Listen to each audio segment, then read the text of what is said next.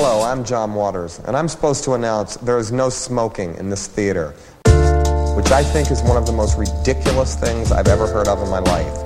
How can anyone sit through a length of a film, and especially a European film, and not have a cigarette? But don't you wish you had one right now?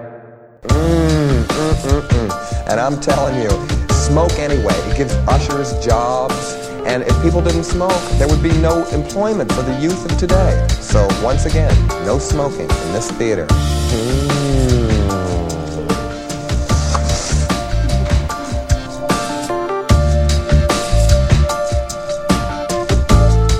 My dad has a funny story about that jump scare. Oh, that he just told me today.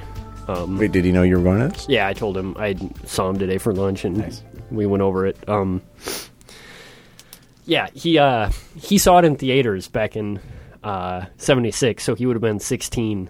Wow. And somebody had told him about the jump scare, so he was very prepared for it. So when it came up, when it was beginning to happen, he was like very locked in and very focused and very like, I'm not going to be frightened by this. Like, I've got this.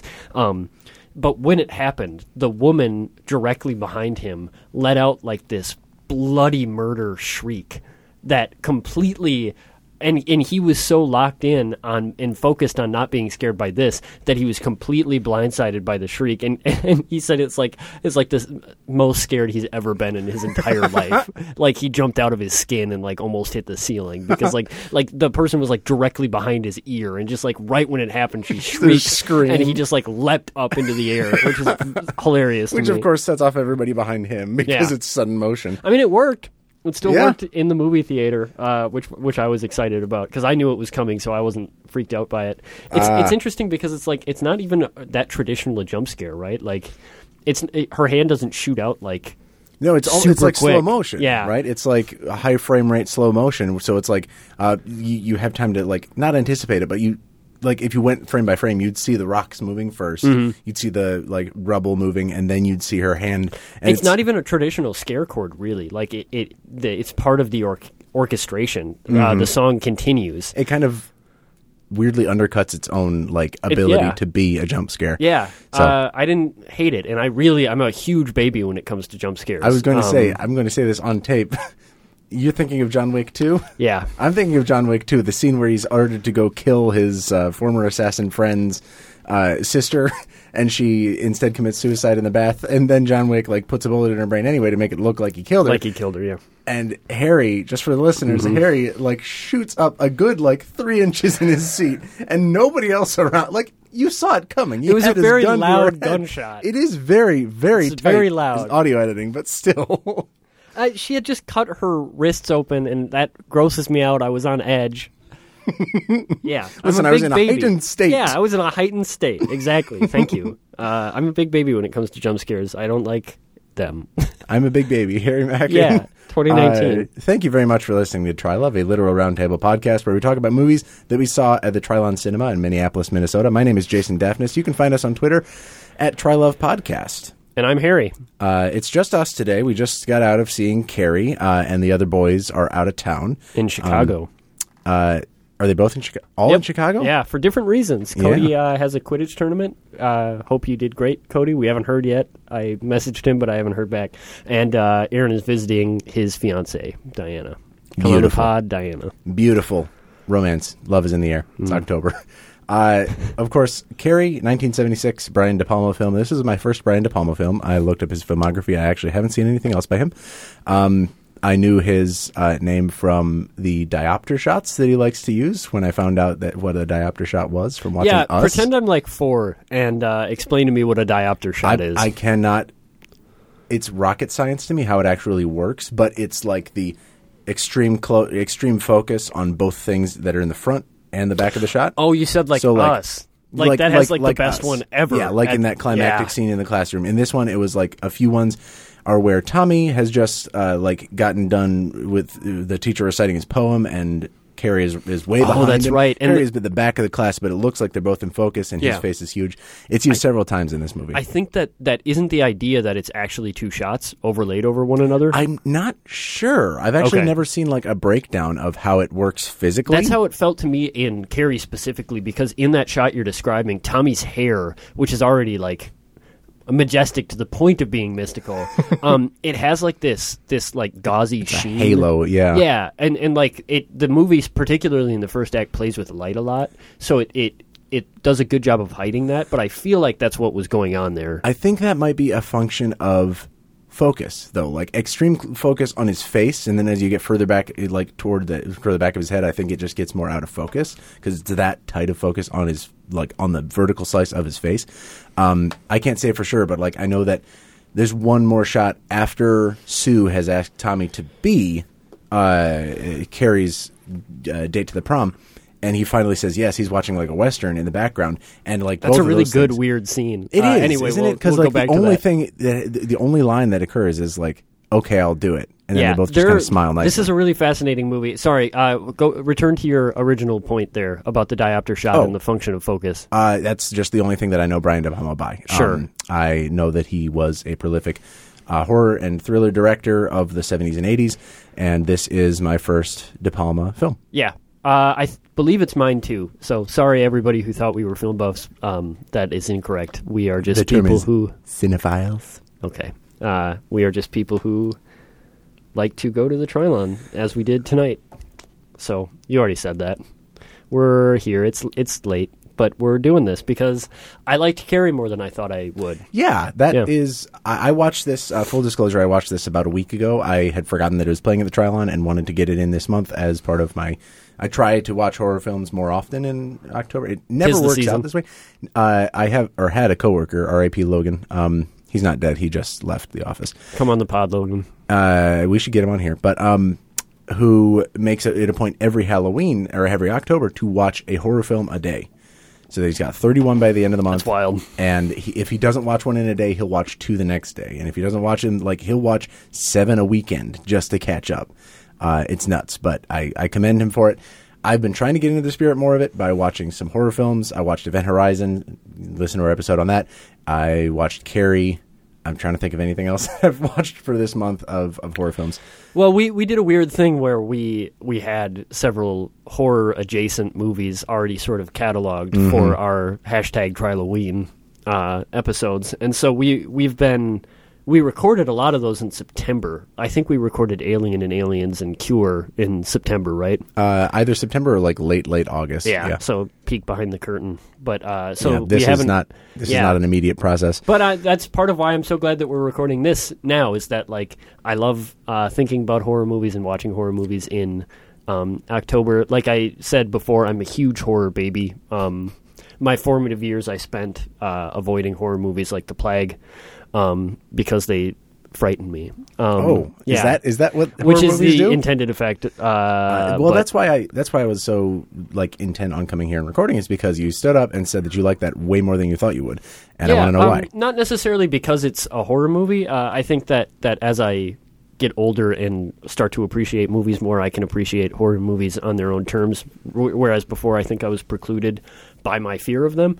I just found this movie really interesting, and interesting in ways that I wanted to talk about a lot when we were walking out. I think that, and again, it's a weird position to be in, right? Where we don't have any reverence for De Palma because we're ignorant as to his works, and it kind of prepares me to have sort of a hot take about this movie, which is that I don't think he was a particularly well chosen director for it. There are directorial decisions and score decisions, music score decisions, and maybe acting decisions in this movie, as well as cinematographic decisions that I think are all very wrong-footed for this movie in a way that really undermine what I think, and maybe this is just me being a sucker, I like this story a lot. And I really deeply empathized with Carrie. And I thought that it had legs to be more than the movie itself seemed to think that it was. And I was very interested by that. How do you feel about that? I've not read the story upon which it's based. I've never read the book, so I can't speak to like how closely it sticks to that or how like worthy the story is of being a movie. It seems to. I think I agree with your thesis that it like.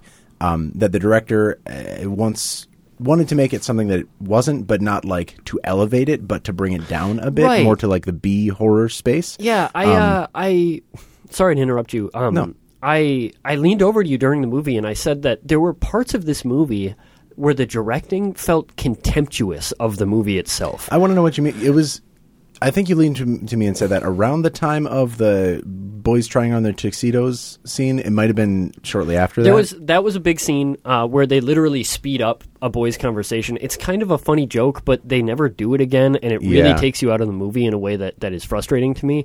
I specifically thought of it for the first time when... her name is Piper Laurie, right? Mm-hmm. Yeah. It's Margaret. Margaret White is the character's name. That's Carrie's mom. She says, excuse me, thou shalt not suffer a witch to live. And the scene cuts as she finishes saying the line. Mm-hmm. And it's a pivotal line for that character's arc. It's when she decides to kill her own daughter. And the movie is like, okay, you're fine. That's over. You juxtapose that with this movie and this camera spending way too much time on other scenes and other relatively less important depictions. We talked on the way over here about how in the first act there's this sort of fascistic gym teacher who bullies the popular girls because they're making fun of Carrie. And the scene in which she bullies these kids and then the follow-up scene where she is forcing them to do gym labors. Gym labors, wow. Exercise is the word for that. I'm not terribly familiar with the concept of exercising. It's like the longest scene in the movie, those two crazy. Scenes together. It's like, we can talk about it more later, but like it is... There's an unhealthy obsession here with like the motions and of the bodies of high school girls in this movie. Yeah, that's also very true. I think that some of that is earned because this is such a puberty. Right. And like a lot of it is mirrored. I'm sorry to stray from your point, but like a lot of it is mirrored. The very opening scene, obviously, like you said, has some of the most gratuitous full frontal nudity of any film ever. Like any movie I've ever seen. Yeah, it's crazy. a girls' locker room, ostensibly in a high school. Like, I know all of those actresses, I'm sure, were above 18 years old. And I think it being off-putting is maybe part of it, but it still felt weirdly leery to me. Right. I'm not, like, trying to be, like, woke and, like, dismiss this movie on those terms, but I am saying that it was an interesting way in. I actually like the first scene of this movie a whole lot. But it's sort of also emblematic of the problem that I have with this movie, which is that, okay, so to walk through it, right after the movie opens with the girls at this school playing volleyball, and Carrie, because she's too shy and sort of awkward about her body, she misses the pivotal shot and loses the game for her team, and so her team ridicules her. Later on in the locker room, they're all washing up.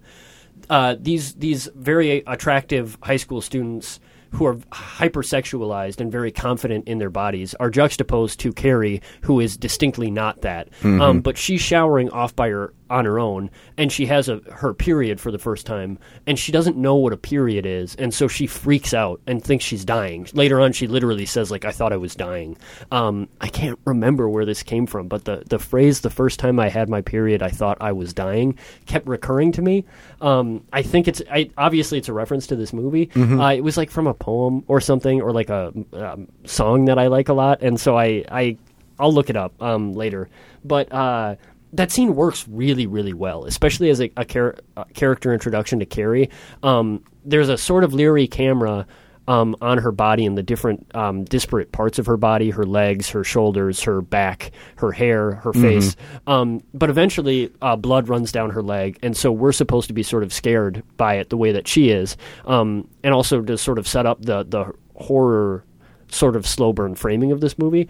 The part that doesn't work for me is that they told Sissy Spacek, who does a really good job in this movie, I think, but they like told her to act the shit out of this scene, and like she's like flailing, hysterical, screaming, and like the gym teacher comes in and she's like throwing girls around and like throwing people around, and like she grabs Carrie and slaps her in the face to try to calm her down, and it's like really chaotic and really hysterical and fast moving, and that didn't work for me.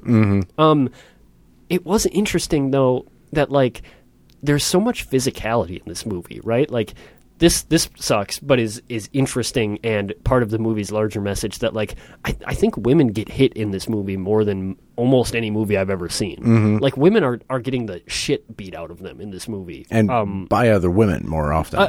Usually, I think internalized misogyny is like the point of this movie. Right, yeah.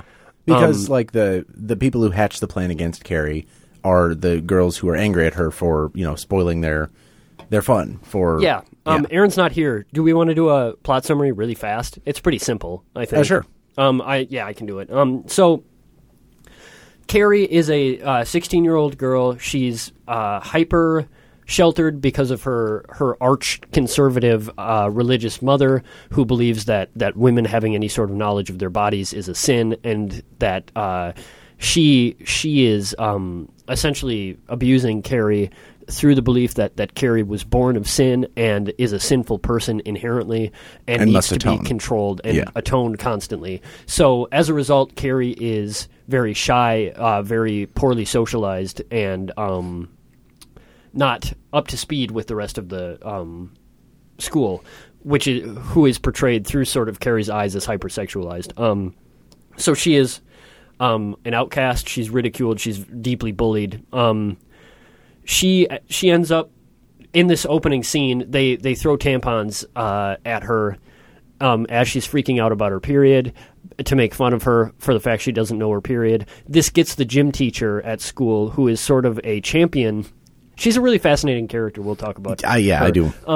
But she's Carrie's champion, and she sticks up for Carrie and ends up punishing all of the girls in the gym class by making them run laps and do exercises for I think it's a week leading up to the prom. And if they don't do that, they don't get to go to prom at all.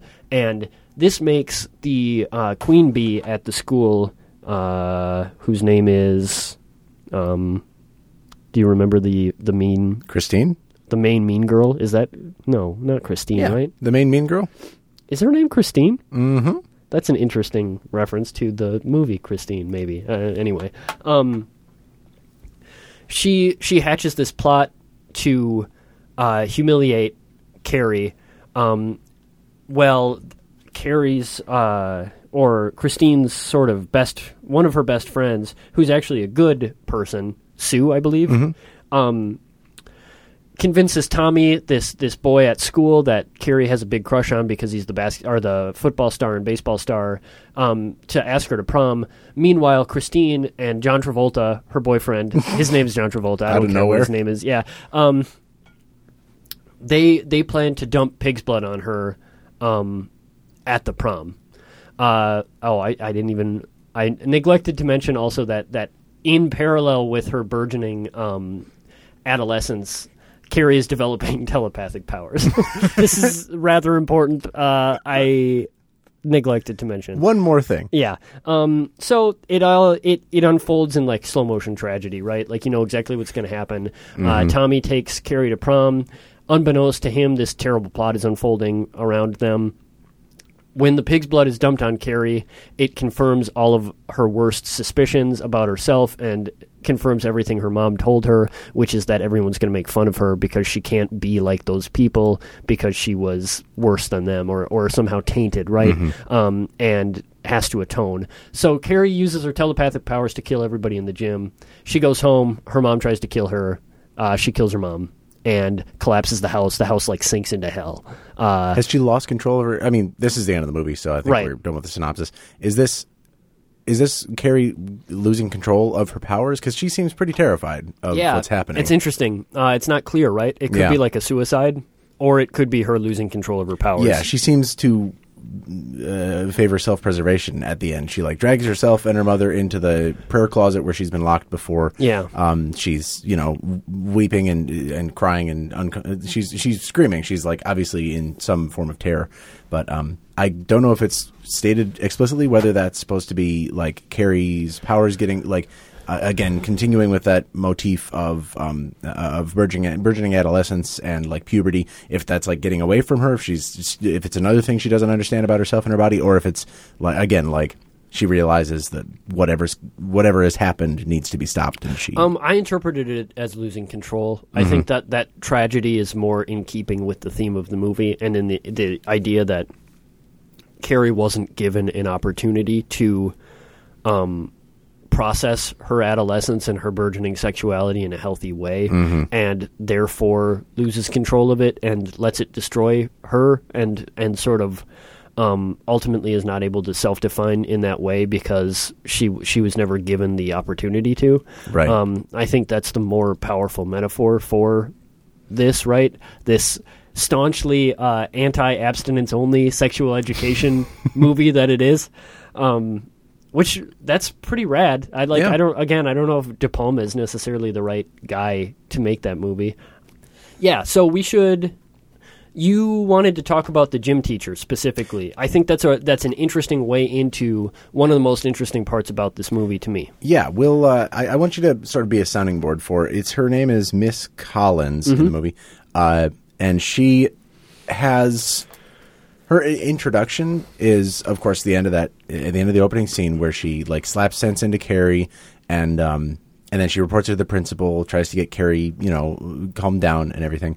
But during the scene where she's explaining to the principal, who's hilariously characterized as like just an aloof, uncaring, uncomfortable bastard, it's some really funny, like sardonically funny framing. And it works, in that scene. Right? Some of the times when this movie tries to be funny, it doesn't work. But when Carrie is freaking out later in the movie and hears her mother's voice saying they're all going to laugh at her, she also hears the principal's voice saying, "I'm so sorry about this, Cassie." Yeah, calling her by the wrong name. Which is great. Yeah, it's a great callback to just the culmination of anxieties. But in that same scene where Miss Collins is explaining to the principal what's happened, she says, I forget her phrasing, but the weird thing is that she felt like doing it too. Like she just wanted to throw things at Carrie. Key, like she just wanted to hate Carrie.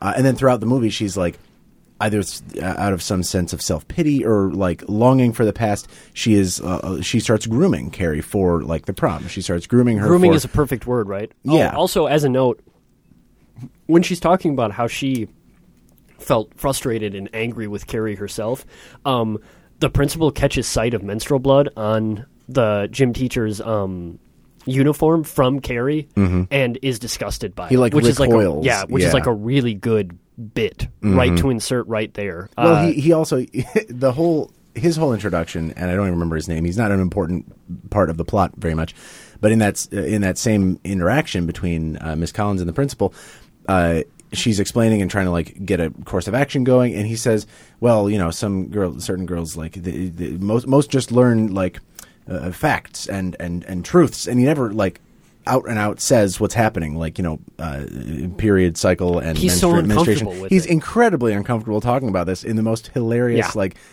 clearly very distinctly scripted way that I found like. Again, sardonically funny, but like this grown man who's running a school full of boys and girls has no idea how to talk about the most like natural things. Yeah, like yes, that was exactly the experience that I think most people in public school had and continue to have thanks to our educational system. That was very good. Like you said, she ends up grooming Carrie in a way that sort of foils and parallels a lot of the other characters' grooming of Carrie throughout this film. I think a lot of different factions or forces are trying to.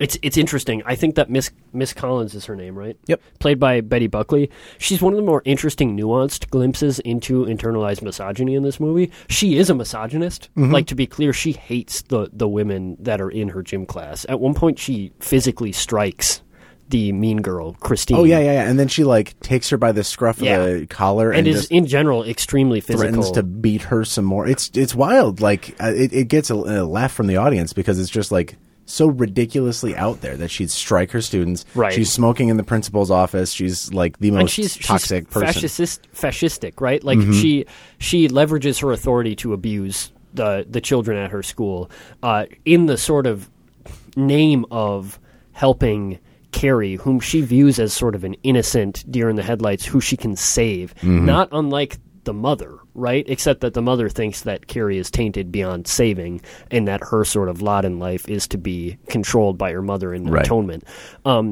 But that gets at an interesting point, right? Like, one of the most heartbreaking scenes in the movie to me, and one that works really well, in my opinion, is when Miss Collins is trying to cheer up Carrie. Carrie has just been asked to the prom by Tommy. Carrie believes that it's part of a practical joke and they're making fun of her by asking her. Miss Collins tells her that they might not be, that it's possible that Carrie could actually be genuinely interesting to Tommy.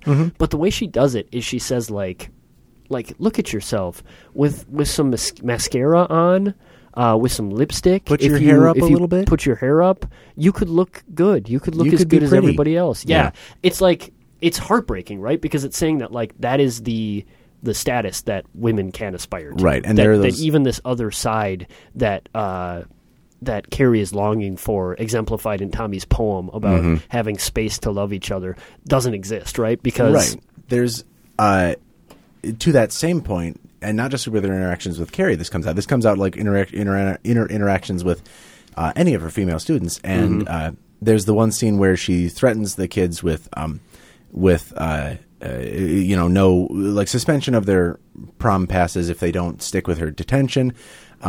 And she says, are any of you even ever thinking? Did you ever stop to think about how Carrie felt? You're too focused on your dates and your boys and your whatever and your parties. And it's like, it's the most respectability politics thing in the movie, right? And it's like, it's also a direct parallel to Act 3 when she's in the prom and talking to Carrie, and she talks about her prom date and how special her prom was to Carrie. And it's like, you could be me again, right? Like, there's this, this movie has a lot of, in my opinion, really nuanced, interesting things to say about the way that a sexist, unequal society manifests itself in women as internalized misogyny, that these women who have been abused by the men in their lives, this is Carrie's mom, whose father took advantage of her, was originally religious along with her, but ended up taking advantage of her, impregnating her, and then leaving her for another. Carrie's father? I'm sorry, Carrie's just father. Just making sure. And leaving her for another woman. John Travolta, who is physically abusive to his girlfriend, because, again, physical abuse recurs over and over again in this movie. And then there's the gym teacher, right? But the way that abuse, that women in this movie deal with the abuse that men leverage against them, is by lashing out at women the same way. All of the women in this movie end up hating other women instead of hating the men who caused the and they are attempting, the women in this movie, even the mean girls, they derive status and self-actualization or self-identification and power by making themselves desirable to men. The bully, Christine, ends up convincing John Travolta to join in with her plan by seducing him. There's a really funny scene where she goes down on him in a car, and she's saying his name over and over again, and he's getting really into it and like rolling his eyes and rearing his head back. John Travolta overacting like crazy. John Travolta O-facing is the last thing I wanted to see. Jesus, any of us, right? And then all of a sudden, right before the scene cut, she goes, "I hate Carrie White." It's really funny. And maybe the funniest part of the whole movie. Most scenes in the movie that are like that, like you said, they're underserved by, like, being cut too soon. That one happens and she says, "I hate Carrie White," and then he's like, "Who?" Yeah. And then the scene cuts. Really good. Like, legitimately really good comedic casting. Yeah. Margaret White, Carrie's mom, similarly, right, she hates Carrie for the sins of the father, right? Like, she believes that Carrie is tainted by the devil because Carrie's father took advantage of her, and she was impregnated out of wedlock, or not even necessarily impregnated, but they had sex out of wedlock. Right, and key to that, I think, if I was hearing correctly, is she's saying, "And I liked it." And then she realized, and then she feels an overwhelming sense of shame and guilt and repression, and ultimately tries to kill Carrie, and says that that's what she should have done in the first place. Should have given you back to God. Right. Yeah. And she sees her failure to do that as the result of all of this. Again, sucks for Carrie, I guess. Like everyone in this movie projects something onto Carrie, right? Like everybody wants something of her, wants her to be something, just like being a woman. I think that's a really poignant metaphor. To that end, I'm curious. Like when I watched this movie first for about a week ago, I thought that Sue and Tommy were both setting her up for the same. I did too. Gag for the same like prank that Nolan or whatever his name is and Christine are going to pull on her with the pig's blood. But it like in a dazzling turn, like once Sue gets to the prom, you see her finding out the plot, finding out the plan while everybody else is, right? Like it wasn't ultimately like it makes you recast those same concepts as like who's impressing upon like Tommy, what he's expecting of her, what he wants of her. He's not just biding time. He's like trying to make sure she has an actually like good time at her senior prom, right? And that's an interesting thing too, right? Because like at least in my opinion, Tommy and Sue, right? That was the two quote unquote good guys. Like the thing that they're doing is also deeply misguided and ultimately condescending, right? Yeah. I thought so. I don't know. I mean, it's for self-gratification, right? Right. But, well, and also it is for self-gratification so they can feel good about themselves. And it still ultimately is othering Carrie as lesser, right? It's like, look at how great we are that we're deigning to take this person to the prom. But even that is so moving to Carrie that she gets to feel special and feel normal. There's a really interesting parallel there where like Carrie always feels different, just wants to feel normal. This movie has a dark opinion on what normal means. I think it's saying that like our society is just as repressed and misogynistic and backward as the society that Carrie grew up in and came out of. I think that's a really good point. It's interesting that you say that, though, because I also came away with that notion right up until the quote-unquote twist, I guess, which is where Sue sees the rope. It's a scene that doesn't work for me because it goes on for, literally 6 minutes. Man, that whole thing is... it's an epic on its own. The pacing in this movie is really not great. I also think that right after it happens, where they're doing the thing where there are two shots on... the split in the screen frame at all times. Like there's a split screen of Carrie freaking out or something else. It's not even always Carrie and then whatever Carrie's affecting. Sometimes it's just two things being affected. It's like the hose and glass shattering or something. It's sometimes literally just two angles of the same shot. Like one angle of behind people trying to get out the door and one angle of people in front of the door. It undercuts all of like the dramatic tension. Right. It could be like some pretty I don't know, like if not horrifying, then at least like look at this trippy wigging out like fire hose going on its own, and she's Aladdin snaking it, and it's just like why do we don't need that? Yeah, that's not functioning. Maybe it has a pointed purpose, and maybe people can defend it. I hated it. Right? Like to me, it was like, oh, are we just giving up? Like that was the point in this movie where I was like, De Palma just doesn't care about this, and I'm not trying to. Transpose authorial intent onto De Palma. I don't know how he feels about this movie or whatever, but like I said, there are points in this movie where it just feels contemptuous, right? Like it feels like, why do I have to be making this stupid thing? Like that split screen shot, like the scenes that go on way too long, like the ridiculous overacting, particularly of the bullies. Like I think Christine is like Terminator driven to hurt Carrie to the point where she's like literally portrayed as like mentally like crazed, right? In a way that kind of sucks. She licks her lips very like in a very desiring way right before pulling the rope. Yeah, she lives for it. Yeah, there's like maybe even interesting homoeroticism, but that maybe is not. Maybe a generous reading. Yeah, there's something interesting there, right? Between a lot of these characters, but there's. There's the speed up thing that you mentioned. In general, I think the script is not great. I think the score is really bad. Actually, it's weird. Like, I would expect to see this in a horror fantasy comedy. Like, literally, I was thinking of Hausu while watching this because there are like some really jovial bops that happen. There's the scene that's diegetic. It's not diegetic, but it is scored exactly to like the count of Miss Collins while she's like guiding the kids through these exercise drills, and it like speeds up and slows down with her count. and it like stops when she yells at one of the kids when she breaks from her count. It doesn't really add. I don't know. All of the audio cues are, and it's probably just a product of its time, but all the audio cues are pretty cheesy. I thought they were really cheesy. Yeah, they're pretty cheesy. And like maybe, like you said, maybe that's our 2019 reading on it, and maybe that they were better. But like they literally even used the Psycho sound effects over and over again, and like Psycho came out well before this movie, and like I don't know, I just like there were parts of it that felt like they were phoning it in really hard to me. It's I think that there were probably 3 scenes that Brian De Palma wanted to make out of this movie. The first would be the opening scene with the shower. The second would be the mother, not the mother, Margaret just abusing Carrie and throwing her in the prayer closet, and the last being the prom scene. Which is funny because the prom scene is not good. It's not. I don't think it's good at all. It's obviously the climax. It's like the one that everybody remembers. It's on the poster. It has the iconic shot of Carrie covered in pig's blood with the flames behind her, which is, don't get me wrong, that's an amazing shot. Right.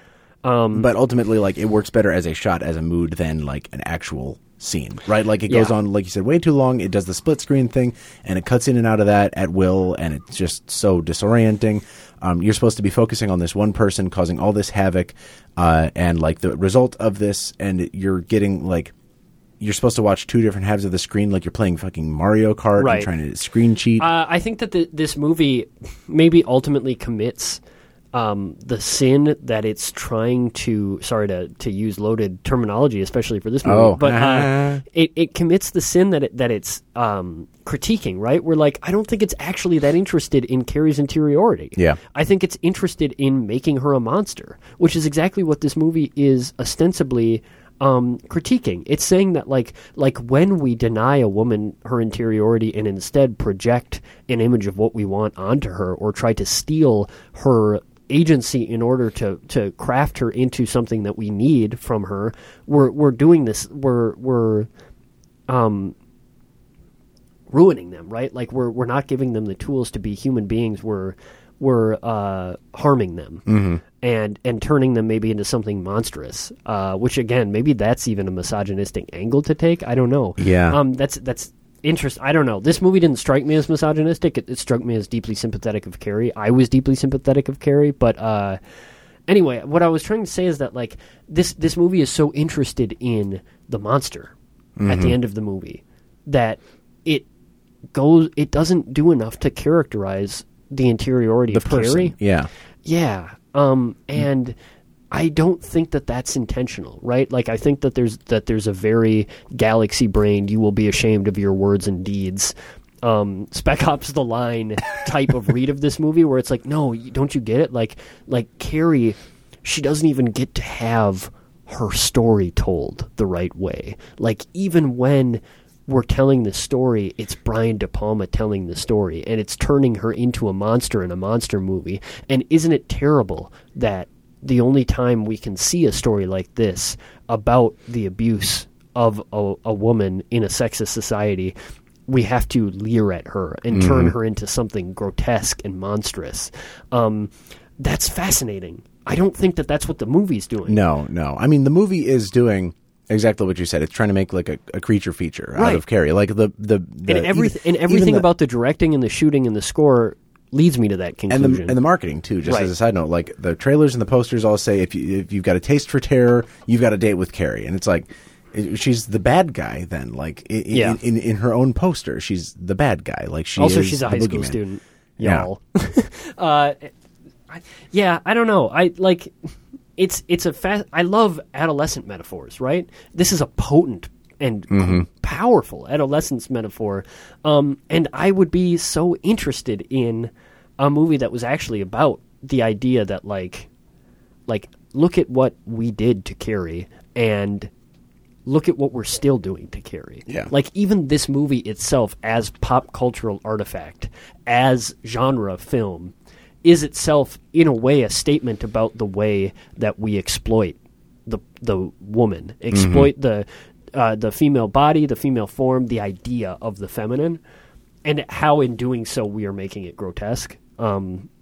These are characters who are all obsessed with the form and idea of the feminine, and hateful of it because of their obsession with it, right? Mm-hmm. And it's interesting that the movie is also obsessed with the feminine form and hateful of the feminine form as a result. It's for like on a micro level and a macro level. It carries that spirit through all of its characters. all of its characters are, like you said, deeply misogynistic, even and especially the other women characters. Carrie is given no interiority and no real character of her own. No like room to build herself and her own desire. Like she rails against her mother in terms of like wanting to go to the prom and wanting to accept a boy's proposal. And largely that railing even is taken from her in that it's made into the telekinesis, right? Where like she shatters a mirror with her telekinesis for the first time. But it's not something she's in control of. Like that's a metaphor for teenage acting out, right? Of being destructive and not understanding your own self-destructive tendencies and not knowing what to do with your emotions and your feelings. But it's not something that's connected directly to Carrie until later in the movie, which is interesting. And at the end too, the finality of her bringing her own home, which she's grown up in, which is her home for sale, or is it like the lot next to it is for sale? Because like there's an establishing shot at one point when Margaret is walking back home after harassing Sue's mom for money, that you see this for sale sign, and I think her house is for sale, right? And that gets into the interesting class politics that you brought up. I wanted to bring you brought those up during the movie, but they are they're relevant. In that there was a shot of a wealthy family, and then it cut away, and then I leaned over to you and whispered, "Class politics." No, like I it was funny in the moment, but I got thinking about it because like Carrie is obviously a not of her own choice, but she's a sexually repressed and generally socially repressed young girl who is oppressed by her mom on basis of religion and class, and she has a hard time even like getting her mother to accept the fact that she's accepted a boy's proposal. And then you cut to this other family, the Snells. It's a 4-person family, two kids, and she literally gets up in the middle of dinner, says, "I'm going out." They ask where. Her parents ask where. She says, "Just out," and she leaves. Like no questions asked. And the parents are just sort of like bemused by it. They're like a little bit nonplussed, but like in a fun way, right? This was the same family that in Act 1 when Margaret came to proposition them for money, essentially for donations. The mother is drinking in like early afternoon, and at one point, Margaret says, "We're living in godless times," and the mother says, "I'll drink to that," which is very and then funny. Buys her off with not $5 but $10 of 1976 money too. I'm just curious about like what other ways this movie leverages those, if any, those statements of class and those signifiers of class to tell that same ostensibly sympathizing story. It dovetails really well with the isolation of Carrie on religious terms, right? And you brought up that this was a really good thing you caught, was that how Carrie's mom makes their money, and they're very poor. It's implied, like you said, that they can't even hold on to their house, and their house is definitely the most beat up on the block. Is that she sews. And when she sews, she's using a sewing machine that says White on it, their last name, which, like you said, maybe implies like a fallen status, fallen social status, where like maybe they were manufacturers, or maybe they owned some sort of like larger enterprise, the White sewing company or something. That's interesting because it parallels the way in which Margaret feels fallen from grace religiously and sexually, in the sense that like Margaret is a character who feels ruined by the man who left her, but interestingly she's internalized that, leaving her as a failure on her part, a failure of her religious faith to convert him. She failed him. She's terrified that she's failing Carrie, and what that means about her. And that it's interesting that she might have internalized that failure on the basis of class as well, right? Like the idea that like, oh, like the reason we're fallen from financial grace is because of my failure. So there's it's an interesting thing there, right? And also it functions to both literally in terms of visually on the screen and thematically isolate Carrie further, right? Where her clothes are dirtier and simpler than everybody else's, and she looks different than they do. Right. When two girls who are getting their hair done start joking about how Tommy is taking Carrie to the prom, they ask each other, like, oh, what's she going to wear, a sackcloth? And then she goes and, like, gets a decent dress, and she goes and gets, makeup and stuff. But there are those, like, signifiers of that. Not necessarily struggle, but a clash. It's another vector through which we can find, or the bullies can find a way to ostracize and harm Carrie, right? Right. And it dovetails really well with the sexism metaphor here too, right? Where like the fact that she's a woman and the fact that she's poor are both vectors that make her vulnerable to ostracization, which is something that needs to be done because it's a means of women to attain status in this sexist society. Right. There's like the cruelty that's leveraged against Carrie is something that they're doing in order to feel powerful themselves. The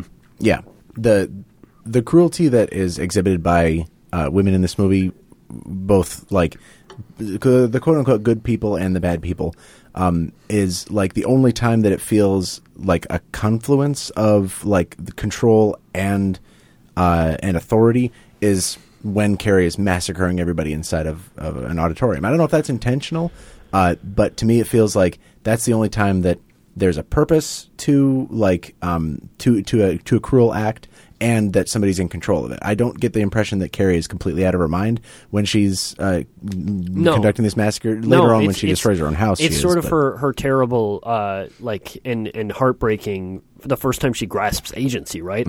Like her choosing to kill everyone in this cafeteria is the first time she's made like a real choice. Although going to the prom was her first choice. Right, but that wasn't even like her initiative, I guess. She just like accepted yes, and in that specific scene where Tommy comes to her house to ask her again, she more says yes to get him away because she doesn't want her mom finding out. But that's her trying to grow towards the person she wants to be, trying to self-identify as somebody who can be quote-unquote normal. And when that's stripped from her, she makes this decision like, well, I'm not going to be a victim, right? I'm going to be this instead.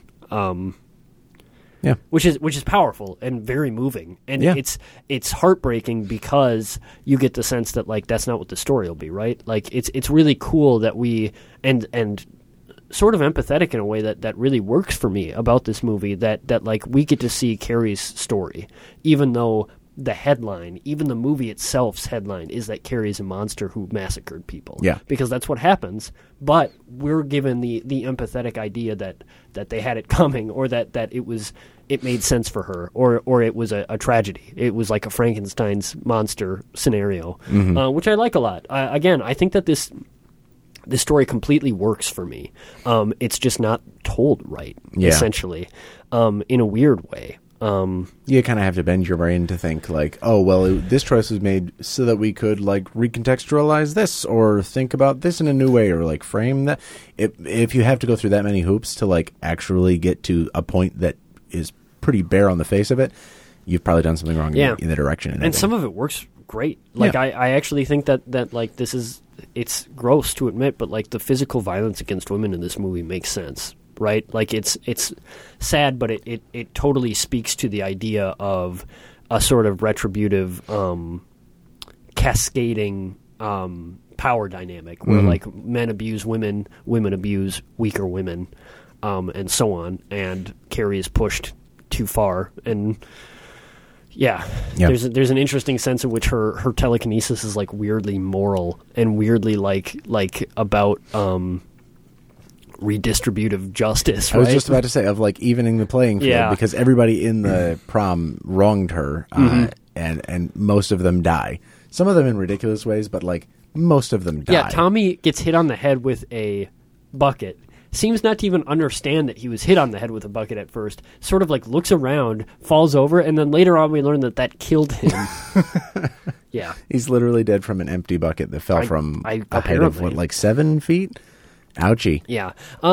some of the performances in this movie are really good. I think Sissy Spacek is like, again, like, I wonder if it's directing, but like, I think when she's not overacting, she's acting great. Mm-hmm. I just think that there are times when she has to like be really hammy in a way that actually detracts from the story here. Most of her interactions with her mother, I think, are pretty solid. Yeah. Her interactions with Tommy are fantastic and heartbreaking. Mm-hmm. There are some really little moments that I really love. Tommy telling her, you're as good at dancing as everybody else here, is really cute and sad.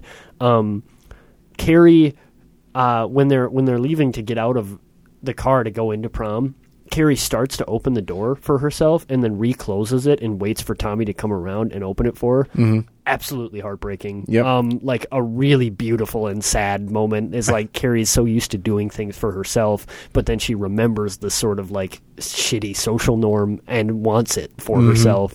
Like stuff like that is just like, man, like what if this whole movie was that tender and that interested in itself? And like I don't know. It feels like this movie had like a self-esteem crisis or something, right? Where it was like, oh, people aren't really going to be interested in this sad girl who gets abused. Like, what if we make it like a wild, fun horror thing? And like it is fun, but like I don't know. Maybe I'm a sucker, and I shouldn't take it so seriously, and I should have fun with it. But I just like. And I think that there's a really good way to have fun and make a point. Yeah. Here's a weird thing, but we were talking about Hausu. I think Hausu threads that needle exactly. Mm-hmm. This movie doesn't, right? Because I don't know. There's some sense that the circle isn't squared for me. There's something in the music, something in the acting, something in the directing makes it so that the point that it's trying to make about what happens when we objectify women or project onto women or repress women and don't allow them the agency of their sexuality or their self-identification. There's a really good point there that the movie like thematically makes but can't demonstrably make in terms of craft. I don't know. I mean, I agree with you. It feels like everything that isn't a climactic scene it kind of loses steam and has it's like the direction loses the story, but not the other way around. Like if you want to, you can still string together these key moments and say this is like what the story is. This is the theme. This is the purpose. But then it's not supported by a whole lot of the directional choices. Or they're just at odds in a weird way. There's a tension there. It was like it almost feels like a commercial versus artistic tension to me, and not in a good way. It feels like there's a lot of stuff that was in this movie to sell this movie rather than stuff that was there to forward a story that's worth telling. And it is a story worth telling, so maybe I just like him too attached to that idea. No, I mean that makes sense. Piper Laurie's awesome. Again, I think that I don't think she puts on a great performance in this because it's really overacting. In general, all of the acting in this movie is really overacted. I like Piper Laurie a lot. I think she's amazing in general. I think I've only ever seen her in this in Twin Peaks. Twin Peaks, yeah. I've seen her in a couple of other things. Isn't she in Schitt's Creek right now? I haven't watched too much of that show. I haven't watched it either, but I've heard that it's good. I might be thinking of somebody else also. I think you're thinking of somebody else. I think you're thinking of the mom from Beetlejuice. Oh, yeah, I am. I'm forgetting her name. Yep. She also has red hair. Sorry, I suck. Yep. Wow.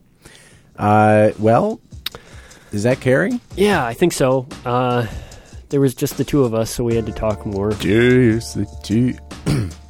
Okay. Well, thank you very much for listening to our episode about Carrie. Again, you can find us on Twitter at TryLovePodcast. My name is Jason, and you can find me on Twitter at Nintendoofus. I'm Harry. You can find me at Shiitake Harry. And if anybody ever wants to be on the podcast, let us know. Yeah, get in touch with us on Twitter at TryLovePodcast or TryLovePodcast@gmail.com. Oh, really good line in this movie. Sorry. Do it. All right. The mother says, I almost called her Catherine, like the Twin Peaks character. Mommy. Just call her Mommy. Yeah, Mommy says, the devil is in you, and Carrie says, this has nothing to do with the devil, mama. It's me. It's all me, which I love. Bum. Yeah. Great line. All right, that's it.